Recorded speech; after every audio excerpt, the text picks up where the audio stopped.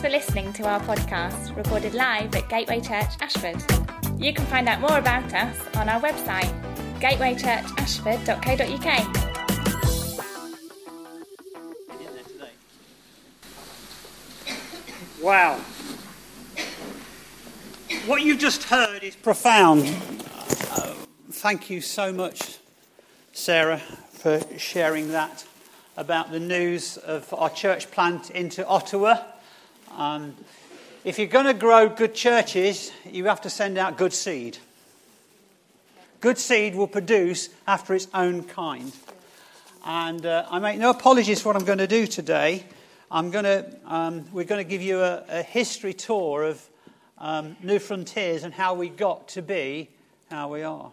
There's going to be more church plants out from this church. Do you know this? Yeah. You need to know that. Because that's God's prophetic word over us. So Holy Spirit, I just ask you, would you help me to be faithful to the history? Yes. Lord, because we know you speak through history into the present. And I pray you'd stir hearts. You'd help people to understand what apostolic ministry is about. What New Testament Christianity is about. Yes, what your purposes are about. In your mighty name, Lord. Amen. You should use your past as an example to move more intelligently into the future. At the end of Jesus' earthly ministry, the last night when he was betrayed, it says in John 13, the evening meal, this is verse 2, was being served, and the devil had already prompted Judas Iscariot, son of Simon, to betray Jesus. But Jesus knew that the Father had put all things under his power, and here we go, that he had come from God and was returning to God, so he got up and served. You see, in the heart of Jesus' ministry, the secret of Jesus' ministry is that he knew where he was from, where his spiritual roots were from, and he knew where he was going, his spiritual destiny, and because of that, he could get up and serve. And that is the key to all ministry. You as individuals, you as a family, you as single people, whatever God's going to do with you, Carl and Pam going out to plant into Tenterden and the Weald, you have to know where you're from. And you have to know where you're going. It's a spiritual principle. Next week we're starting a new series at Gateway entitled, Who Am I? It's vitally important we know that who we are. Because the world is trying to find out who it is. That's why it's in such a mess. And that's why the gospel is so relevant, because the gospel gives us, each of us, our true identity. A fundamental in effective ministry. We need to know where we're from and where we're going, so that we can press forward into the next thing that God has for us. And it's especially great to welcome the church family from the Weald today. It's great. It's absolutely wonderful to see you there today. Do read the Old Testament book of Deuteronomy. It's about God causing his ancient people to stop and remember on their journey out of Egypt. They've now been in the desert for 40 years because of disobedience. Disobedience does cause delay. Disobedience does cause delay.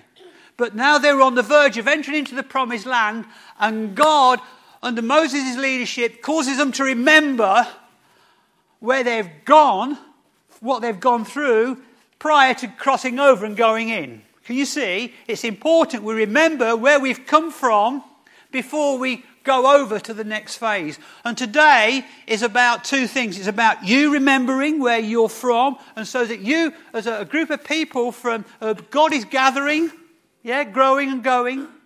It's important for you to know what you're being baptized into, in a way. People baptized into Moses. There's a spiritual truth in there, but I haven't got time to go into it. But we need to know what we're part of before we cross over. It is true for us as a church here at Gateway because God will do a new thing here as we are giving out. And what God has got stuff for us here this year that he couldn't give to us last year. And before we're crossing over as a church at Ashford, because there's going to be more church plants in the coming years, there's going to be more expression and extension into the community, into lives. Even today, it's just a wonderful story, is what we've been hearing, of God doing great things in lives. It's in lives. We need to know where we're from. And so that's what we're going to do. Is God caused Israel, to the Hebrews, as they went over to Canaan, to remember that encounter with God on Mount Sinai, where the Ten Commandments were given. He calls them to remember that God had provided for them through supernatural provision where they didn't have normal provision, that God provided for them supernaturally with quail and this sticky bread that came down from heaven called manna. Manna means what is it? What is it? But it was God's provision. And we've known that as a church, haven't we? God's supernatural provision. And I don't need to keep repeating it, but I will, because we need to remember it. We've been given warehouses for £1 a year. And we're still behind on the payments. But that's our story, church. God is a supernatural God. And we need to remember his supernatural acts. It ensures that we move forward both in confidence and faith that God is our source. Can you say that, church? God is our source. God is our source. Both for you individually, as a families, and as a church. So what are the spiritual roots of this church? What are you from the Weald getting involved in? If you're being grafted in, you need to know what you're being grafted into. Not just because Carl and Pam are wonderful people. It's got to be more than that. You're being grafted into a history born by apostolic and prophetic gifting. Now the spiritual ones would say, well, we know what your roots are. It's Abraham and Jesus. And of course you're right. It is. We're the children of Abraham, and we're here because of the Lord Jesus, who was born, lived the perfect life, died for our sins, was raised again from the dead, ascended into heaven, and now sits at the right hand of God, and he gives gifts to men. Men in the sense of apostolic, Ephesians 4 giftings, evangelists, pastors, teachers. It's these giftings that Jesus gives as ascended Christ to get the job done. And you know, it's not changed in 2,000 years. Although much church tradition will question that. But Ephesians chapter 4, where it talks about Jesus having been raised from the dead, ascended, he now gives gifts to men. Why? To build the church. It's still relevant today. It's still relevant today. So how did our movement begin? Well, who was around in the 1960s? No, don't put your hands up. But you can tell because they've still got flares in their wardrobes in case it comes back around again. Kipper ties. Yeah, there's one or two nodding. Brute. Who remembers high karate? That made your armpits burn when you brought that deodorant on, didn't it? It really did. Old Spice, yeah, we were there. Who remembers some of the bands? Who remembers the Trogs, the Wild Thing? That's one of my favourites. I'm not going to sing it. In actual fact, I had a picture to show of me when I was in my 20s with a beard. It was when men grew real beards, you know. And Sue says, "You can't put that on. You can't put that on." And he's just ugly. Then I was going to talk about the Trogs, but because there's a link there. I was like a Neanderthal man, you know. Otis Redding. Do you remember Otis Redding? Sitting in the dock of the bay. Beatles, Revolution. Boy, did we as a nation need revolution at that time. You see, the 1960s was a time of change.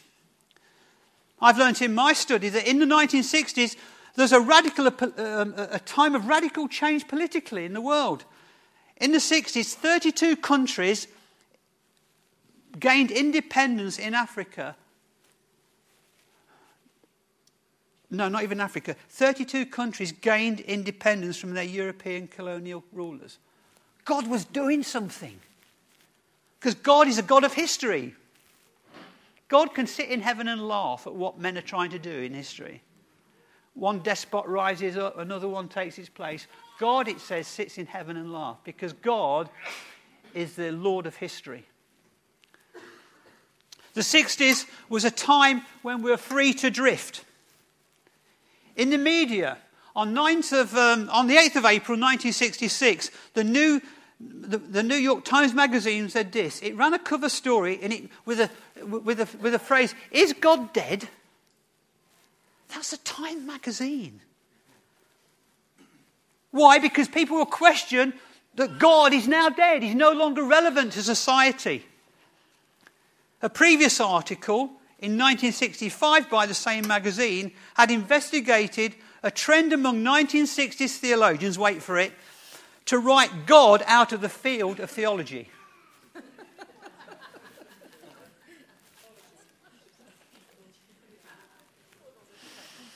I kid you not. One big lesson from history, it's foolish to write God out of it.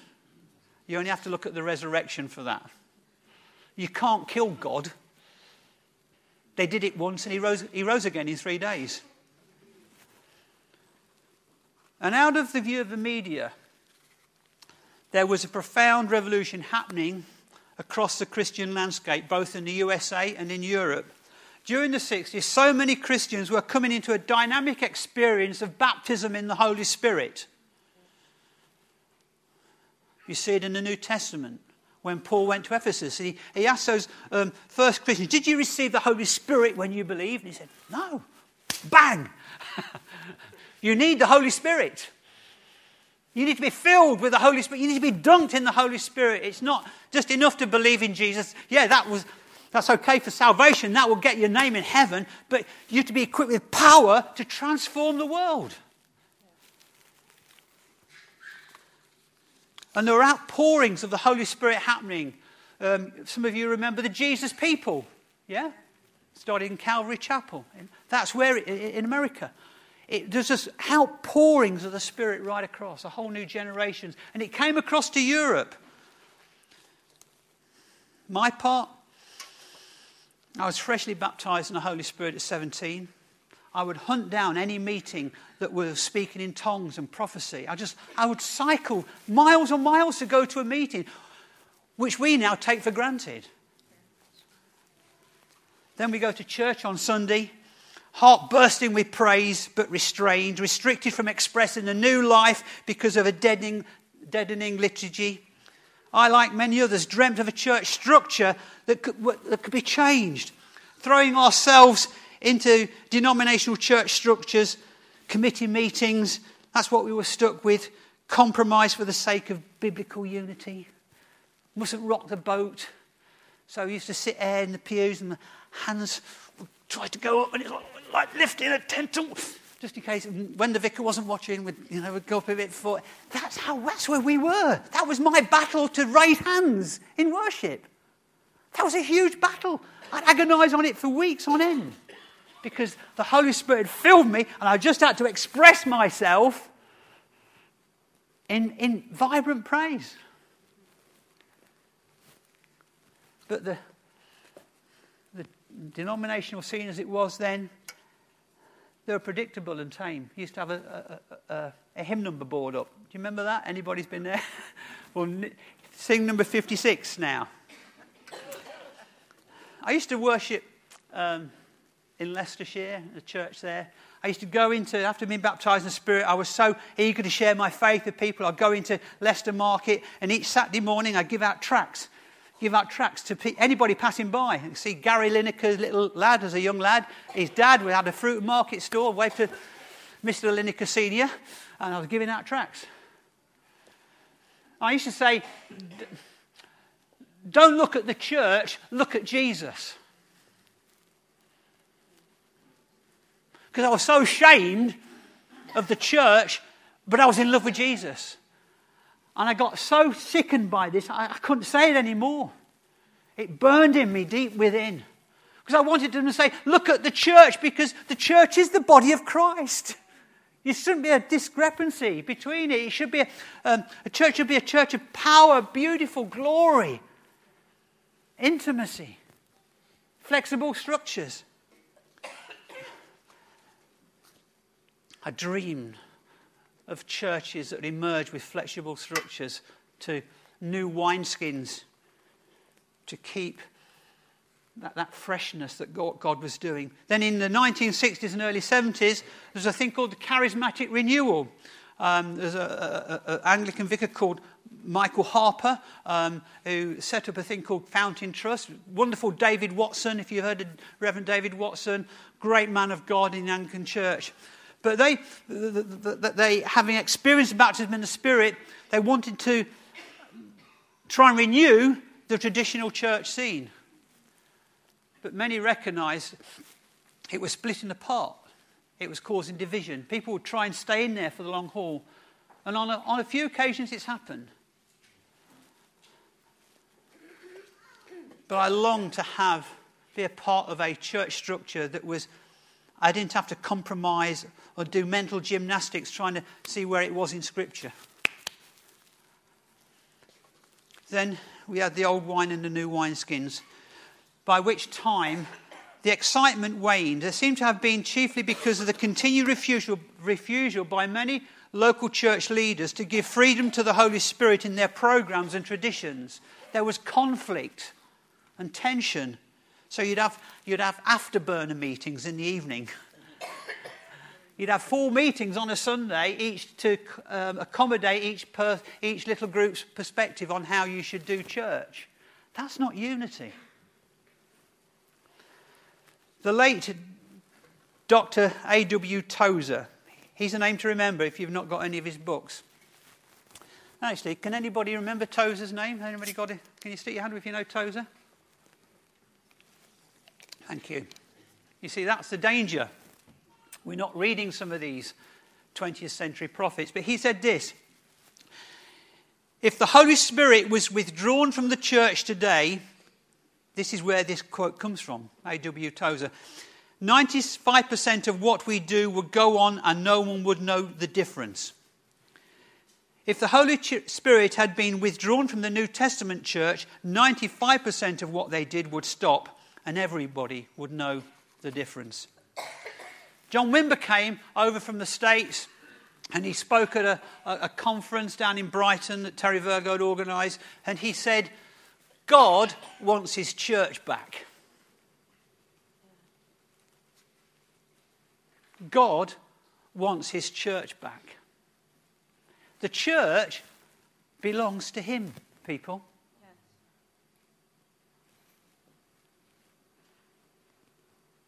It belongs to him. He's the head of the church, his body. Many charismatic Christians were beginning to realise that the change they sought in their local churches and denominations would be a long-term project, not an instant one. I longed with many others for something different. It was a sovereign thing that was happening. As I was longing for the same thing, Richard Burgess, where are you, Richard? Are you around somewhere? Fellow elder and dearly loved. You were longing for the same thing out of Kennington. Things were happening there, where a new church structure could facilitate the new wine of the Holy Spirit. Outpourings of the Spirit would be breaking out in various places all over. In the UK, there's a place called Chard in Somerset. In this part of the world, there's a place called Aldington. Who knows of Aldington? John and Patricia. Talk to John and Patricia what happened at Aldington. People would come from miles and miles around to go to Aldington because they wanted to encounter the Holy Spirit being poured out in baptism of the Holy Spirit. People would come there, go away with their spiritual buckets full. This is our history. And out of that, there was another great movement linked to it with Barney Coombs, the apostolic movement that him and his team run.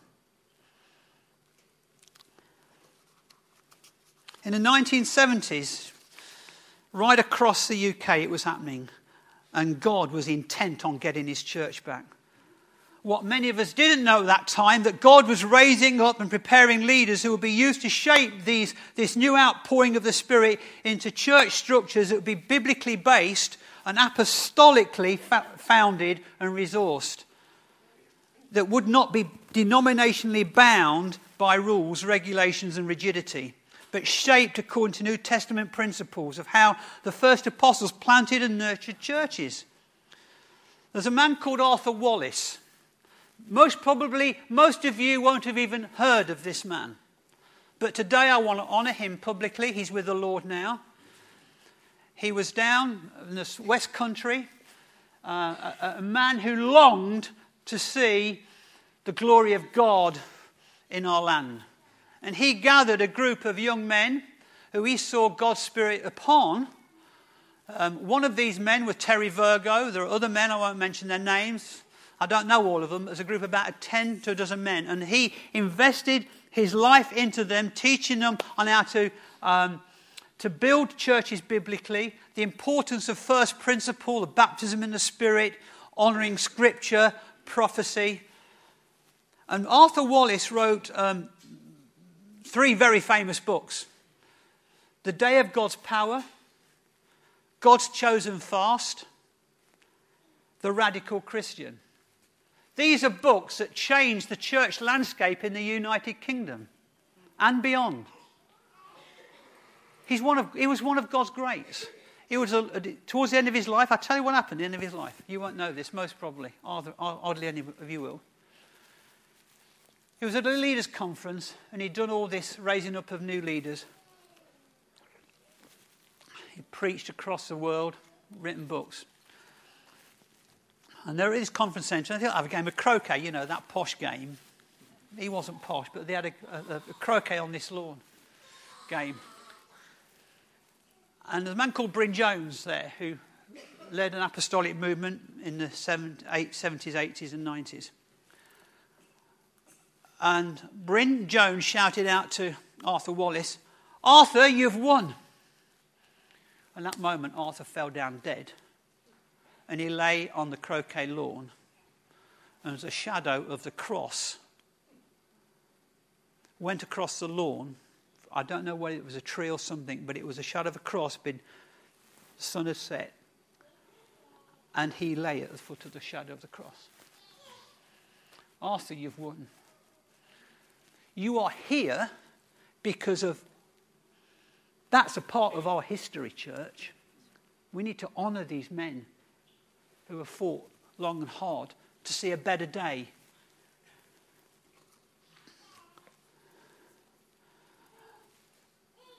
And Terry Virgo, look at the hairdo. He's just stunning. I think they all wanted to model themselves after Billy Graham, let's be honest. But that's young Terry when he got married. They got married at London Bible College. He got married to a lady called Wendy Morgan. And she was a very attractive lady, as you can see there. And a lot of young men apparently wanted to marry Wendy. And they went to Wendy and said, "God's told me to marry you." And Wendy very wisely said, "Well, that's great, but when God tells me that we'll get married." But God told her to marry Terry. And Terry had been at London Bible College, and he would go to hear a man called Martin Lloyd-Jones. Now, please tell me you know Martin Lloyd-Jones. Put your hands when you know Martin Lloyd-Jones. Hallelujah. If you don't, you need to read some of his stuff. He was one of Britain's first and foremost Bible expositors. He did an expository on the whole book of Romans. It's quite superb.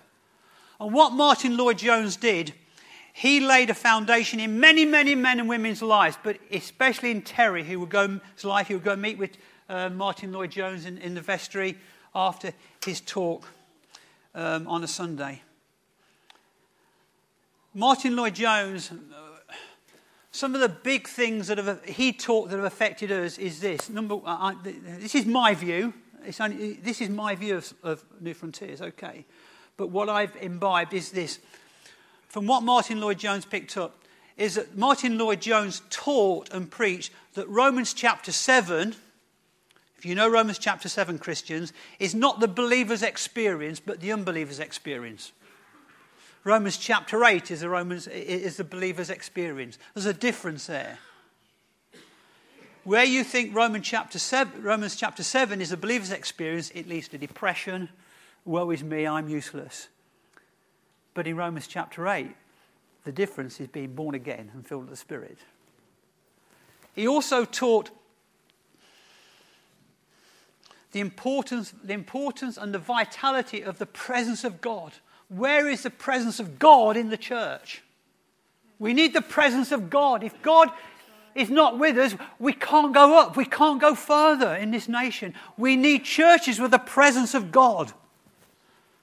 And thirdly, and perhaps most importantly, he preached about baptism of the Holy Spirit as a separate, distinctive experience to that of new birth.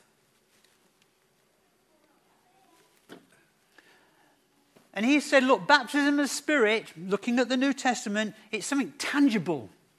If you've not sensed it, if you've not experienced it, most probably you've not had it.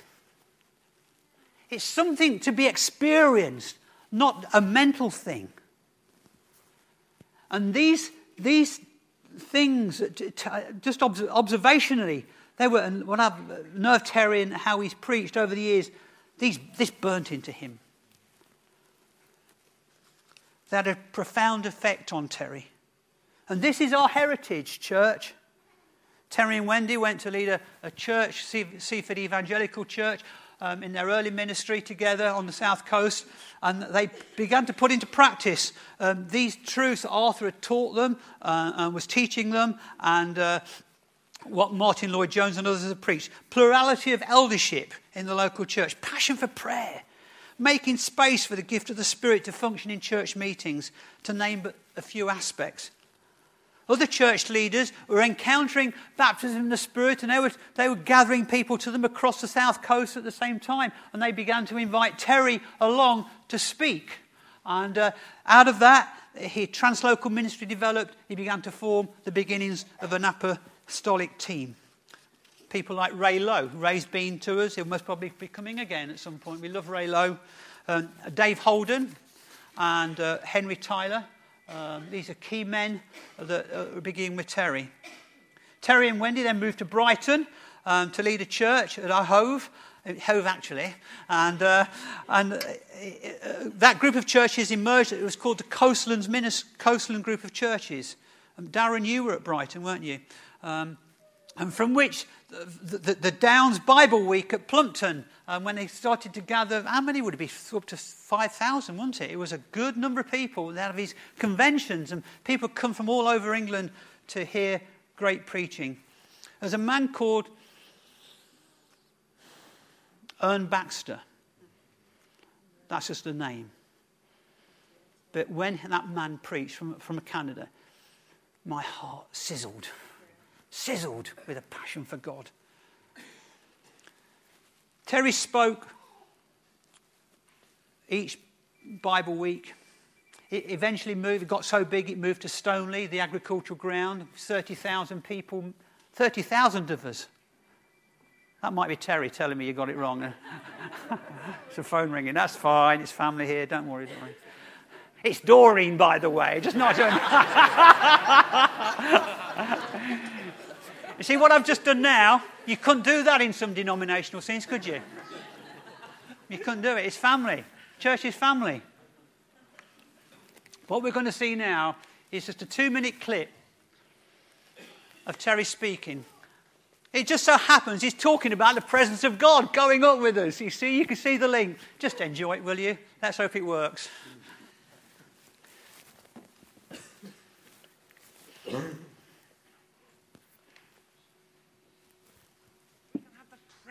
God amongst us as a people. And that's what restoration is all about. These restoration passages, Ezra, Nehemiah, the prophets associated with them, Haggai, Zechariah, much of Isaiah, and other prophets, Malachi. The Lord whom you seek will suddenly come to his temple. That's the key to the whole thing. That God's presence will invade the house. And that's what motivated them. That's what stirred them, that we might have God with us. David longed for the presence of God. Do you long for the presence of God? Do you not find when we're singing these songs here night by night, morning by morning, we just pour into this cowshed. We say, we'll just have half an hour, we'll just sing a few new songs. Before you know where you are, God's all over you. God's here. You're being touched by God. You feel your head being anointed. You feel your heart bursting for joy. You think, wow, this is God in this cowshed. Because God's not terribly interested anymore in the actual building, because we are his temple. Lively stones being built together as what? A dwelling place for God in the Spirit. Oh God. Father, we want this place to continue to be a dwelling place for your Spirit. And I speak for Carl and Pam and the team there, that same would go over, that your glory would go with us, Lord. Oh God, we thank you for our history, and we pray, Lord, you'd make us even thirstier for more. Well, these events kept growing. And now, New Frontiers represents over 850 churches. We've lost count now. I just lost count. And over 60 nations. So it seems that the strategy that we've had, keeping it biblical, keeping it spirit-filled, Jesus-centered, flexible wineskins, it seems to be effective. On a personal level, Sue and I, we came into this from a denominational scene. We travel over to Loughborough, 120 miles every Sunday morning with our kids in a car, a little 1300 Polo. Loughborough to Norwich. That's a church journey every Sunday morning for a season, because we found something we're desperate for. We moved to Norwich from Loughborough after seeking advice from Terry, because we wanted to have this is a verse, we wanted to have a city whose foundations was built in God. We wanted to sow our lives into something that was founded in God, not on man's cleverness. And it had gripped our hearts. We were at Norwich for 13 years, working alongside friend Goff Hope, who headed the team. We saw the church resourced, God's supernatural power coming to us. There's a building there, 30,000 square feet. It just fell into our laps. We had a youth centre. We converted an Anglican church. We converted into a multimedia youth centre. Matt Mallet and James Cole will know about this. We used to get them up at 6:30 every Thursday morning to pray. You were down there for 6:30, weren't you, James? Praying, God, send us money. Send us money. This old boy walked in with his daughter. He said, what are you doing? And he said, well, we're converting this to the youth of the city so we can be relevant. And all this, he said, well, don't you know who I am? I said, no. And he said, well, I'm going to give you a cheque. He said, daughter, he said, get my chequebook out. And he wrote a cheque out for £1,000 there and then. And I looked at it, and it was Dr. Money. We asked for money to come in, and God sent Dr. Money. So the next week, James Cole was praying for emeralds and diamonds, I think, to come in. But it's true, James, isn't it? It is bang on. That's our heritage, you see. This is our heritage. That's your story. Around that time, we did a mission, and people came from all over New Frontiers for a week of mission. And there's this young guy there with, I think he had a Mohican haircut. And we gave everybody on the team 10 quid to go out and witness and bless somebody. And this young guy came back, and he brought along 2 drug addicts along to church who became Christians. And that young man was called Carl. And in that moment, I saw on you, Carl, a great evangelistic gifting, head and shoulders above the rest. And I thought, one day, that guy is going to be a great evangelist. So that's how we first met. You see, you don't know that.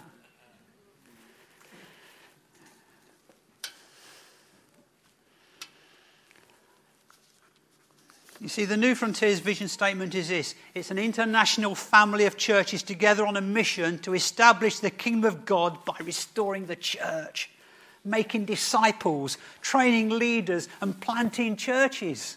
This is, in the 1970s, the phrase church planting, it was gobbledygook. Nobody ever used that phrase. Terry had recalled that God said that we would gather old bricks that would be built into a new wall. And I'm thank God for some of these bricks that are here in this church, who God has drawn to us with wisdom and grace and experience to help build the wall. Then there's a lady called Jackie Pullinger. Has anybody ever heard of Jackie Pullinger? Wow, what a woman she is. She went over to Hong Kong, so she felt God called her to go on mission. So she went to, I think it was a Baptist minister. I think she said, I feel called to the mission field and I don't know where to go. And this Baptist minister, very wise, he said, how much money have you got? And she said, so much. She said, well, see how far you can go on that money that you've got. So she ended up in Hong Kong. And she, in the walled city of Hong Kong with all the triads, she was trying to witness to them, and paraphrasing it, if you've got to read her book, Chase the Dragon, she was absolutely rubbish at it. So she went to somebody she knew had been baptised in the Spirit, got baptised in the Spirit, started speaking in tongues. She started speaking in tongues 10 minutes every day. Within a couple of weeks, she was leading drug addicts to the Lord. She planted a church there. Why? Because of the baptism of the Spirit. Baptism of the Holy Spirit. You shall do greater works than me. Yeah. It's a baptism of the Holy Spirit. The trouble is, there's a problem now, even in our churches, that just because you can come along and enjoy the life that comes out of us, you can sing the songs. It's even on Songs of Praise now, the songs we sing. We have to battle for that. You see, you can sing the songs, you can even raise your hands, but you're not baptised in the Spirit. And I challenge you this morning. I know there are people, even in this church, who aren't baptised in the Spirit. Well, how do I get baptised in the Spirit? You have to do it the same way we did. You have to be hungry and thirsty for more of God. More of God. More of God. And if you're still alive and kicking on planet Earth, God's will is that you are filled with the Holy Spirit to be a witness for him. Jackie Pullinger, I believe, when I was there at this meeting down at a conference centre in Kent, Terry got the leaders of New Frontiers there. She scared me witless. I looked into her eyes. I mean, she's a scary woman. She's got the most incredible blue eyes. It's like look, and she's so sold out for God, she doesn't suffer fools gladly. But I tell you what, out of that, there was a DNA planted into New Frontiers for her passion for the poor and the broken, which was later became a real feature of us in our apostolic mission. But I think I trace it back to her impartation by the Spirit upon us as a group of leaders. Then a man called Mike Bickle came along to the Stoneleigh Bible Week. Wouldn't agree with everything that Mike Bickle would say, but would honour him for his prophetic gifting. And he said, "You are New Frontiers." The Spirit of God came upon him. He said, "The New Frontiers, you are going to change the expression of Christianity across the world." Now that's either of God or it's very arrogant, and we struggled with that. But looking back, as our history unfolded, how did that happen? Well, we saw grace-shaped churches planted. From independence to interdependence. We're all for one for all. From being democratic to honouring God's gifted leadership. I loved it when one brother came to, I won't say which one it is, but he knows. But he said, "You don't do committees here, you don't vote on things. But you get things done a lot quicker." From being cessationists to charismatic. We believe the gifts of the Spirit are for today. And also Ephesians 4 ministries are for today. They didn't die out with the first apostles. And God has made us an instrument for change globally. And GCA is a part of this, whether it's Ashford, Lille, Ottawa, what you've just been hearing today in that testimony. Profound. This is they need to have this played there, because They're a part of our history. We're a part of theirs. Then when we closed the Stoneleigh Bible Week, the apostolic team felt it was appropriate to stop it. But it was most successful. Other national UK church leaders couldn't believe, why are you closing Stoneleigh Bible Week? 30,000 people, all the ministry come out of it. No, they felt God say, stop it. That's being led prophetically. And out of that came New Day. Who's been to New Day? Kids, young people? Yeah, teenagers? Yes. Yeah, 6,000 people, young people each year gather to New Day. That's us now. Remarkable healings taking place. People being born again, baptised in the Spirit. People going to the nations on church planting because of New Day.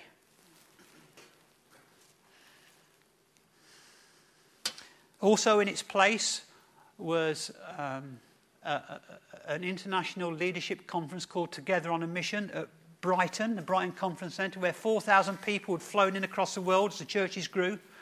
That's significant for us because in 2010, I think I got the dates right, Richard, but Richard Burgess and I become friends because we're part of Ashford Pastors, and we've got some dear friends across the leadership of the churches in Ashford. We've been meeting for years now for lunch, pray together, break bread together. But Richard Burgess said, I'd like to come to the conference with you if that's okay. I said, yeah, great, love to have you along, Richard. And God really met with Richard at that conference, didn't he, my dear friend? And he came back, he said, I've got to get in on this. I've got to be a part of this. And we began to walk it through, and Ashford Community Church, everybody's individuals came into membership at Gateway Church. We became one. And you can't even see the seam now. 2 churches joined. And I'm so glad, Richard, you had the grace. Your grace and humility to do what you did, it's profound, fella. And Pam, thank you. For Eddie and yourselves, thank you. Laying it down in order to see for a bigger vision. Because we can do more together than we can do on our own.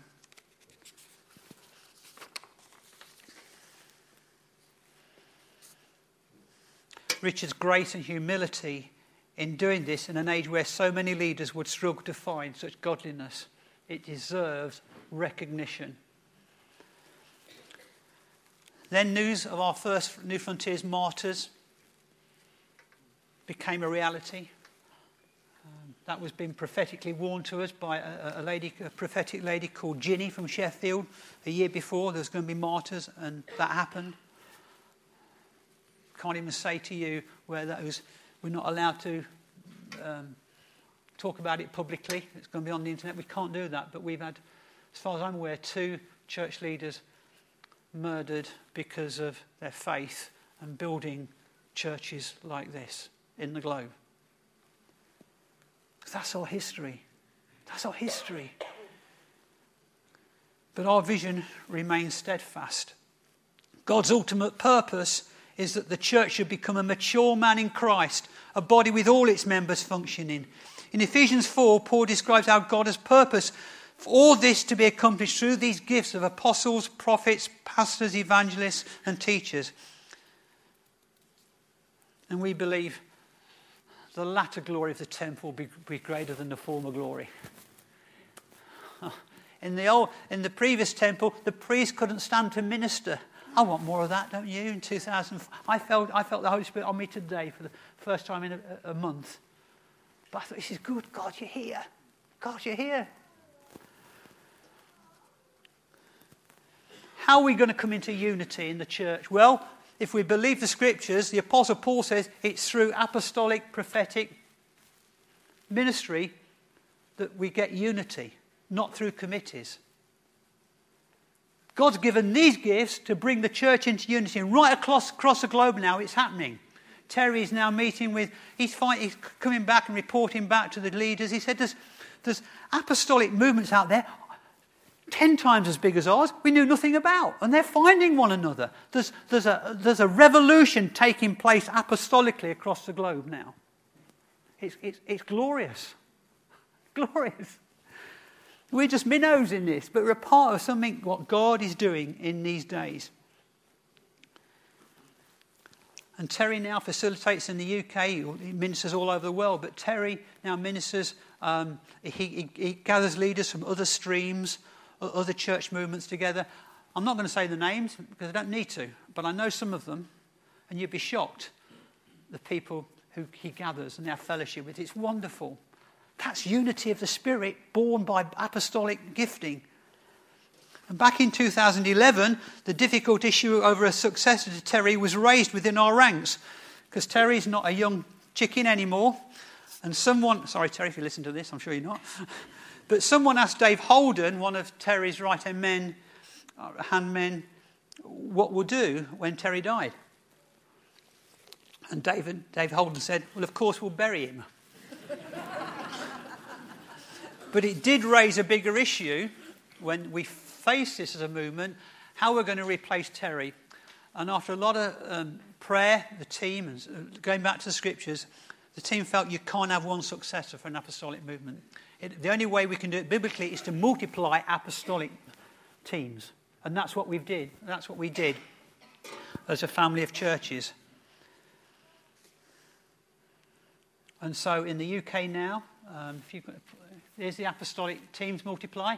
In that, Dave Devenish, Dave is pressing into the Caucasus, Far Eastern countries. I can't say I'm not prepared to say exactly where they are, but parts of Russia and other Islamic countries. Dave Holden, he's based at Sidcup. Edward Berea, Kenya. That's right. Is Kenya? Is that right? Got that right. Guy Miller down at Bournemouth. Jeremy Simpkins, based out of Manchester. They've got some good works in Canada as well. John Key, PP, different, and he's in Ghana. That's right. John's in Ghana. John Lanferman in America. Lee Yarborough, Mexico. Mike Betts, that's who we're with. Mike's based out of Lowestoft. Peter Brooks was at Brighton. Darren knew Pete Brooks. He's now on the Pacific Rim in Australia. And Ray Lowe, you know Ray. Scott Marks in Zimbabwe. Stephen Van Ree, South Africa. Steve Oliver, he's now in Dubai. Yeah, and Terry and Wendy Virgo. And it just keeps multiplying. Come on in, guys. We're just rolling up now. So, Mike Betts, we're part of one apostolic family now called Relational Mission, which is led by Mike and his wife called Sue. And these various teams have committed themselves to be working interdependently with one another, which forms a New Frontiers family. Okay? They're watching out for one another's lives, doctrine, and use of finances. So there's accountability. In March, June and November of this year, Mike has sensed that it's right that we do a thing called Enough, where he's going to be gathering the churches to pray for half nights of prayer right across RM. And so we're going over to Maidstone. That was they wanted to do it here as one of the hubs. We felt at the moment not to do that, but to support Maidstone in that. So from 8 till midnight, go over on a Friday night. And there'll be people being beamed in from all over the world. We pray, praise, cheer, news. That's how we're going to do it within Relational Mission. And so, today is a very special day as we fire out Carl and Pam into this harvest field. And the difficulty about raising spiritual sons and daughters is that one day you have to release them as God gives them new ground to conquer. And the planting into the Weald is our story. Even the police are listening in now. It's fantastic. In which many of you have played a significant part. In the early days, I know Colin Pam would be the first to say this, it wasn't just about them, although they are the key the key people in this. But many of you will go over on Sunday afternoons, week in, week out. I'm not going to mention names because you know who you are. But without that, it wouldn't have happened. Without your finance, it wouldn't have happened. That's how we plant churches. Then there's a New Frontiers church over at Chafford 100 have sent these dear people over here. Give us a wave. Grab them afterwards. And to work alongside. This is how we can do it. We can plant more. I've been going through some prophetic words given to our church about as people, you may not even know you are, but I've got the prophetic word over your life that someday some of you are going to leave this and plant churches and you're still sitting here. You may have forgotten, but I haven't, because I've got a little file under P for prophecy.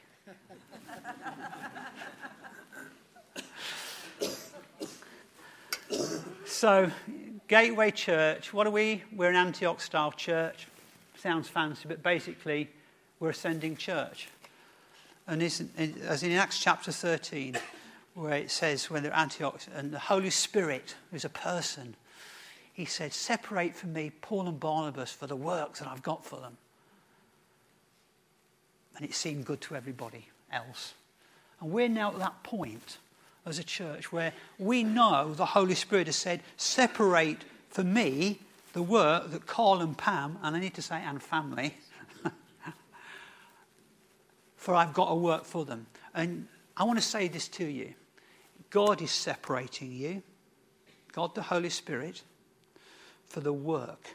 There's a work that only you can do, and there's a work for you to do, and you'll do it. You will do it because the Holy Spirit is behind all this. And the evidence of that is the number of people that have come here today from the wheel to support you, Carl and Pam. And we're thrilled to see that. And the Weald of Kent. Carl, go get them.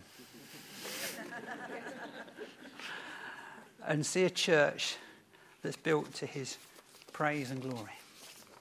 Amen.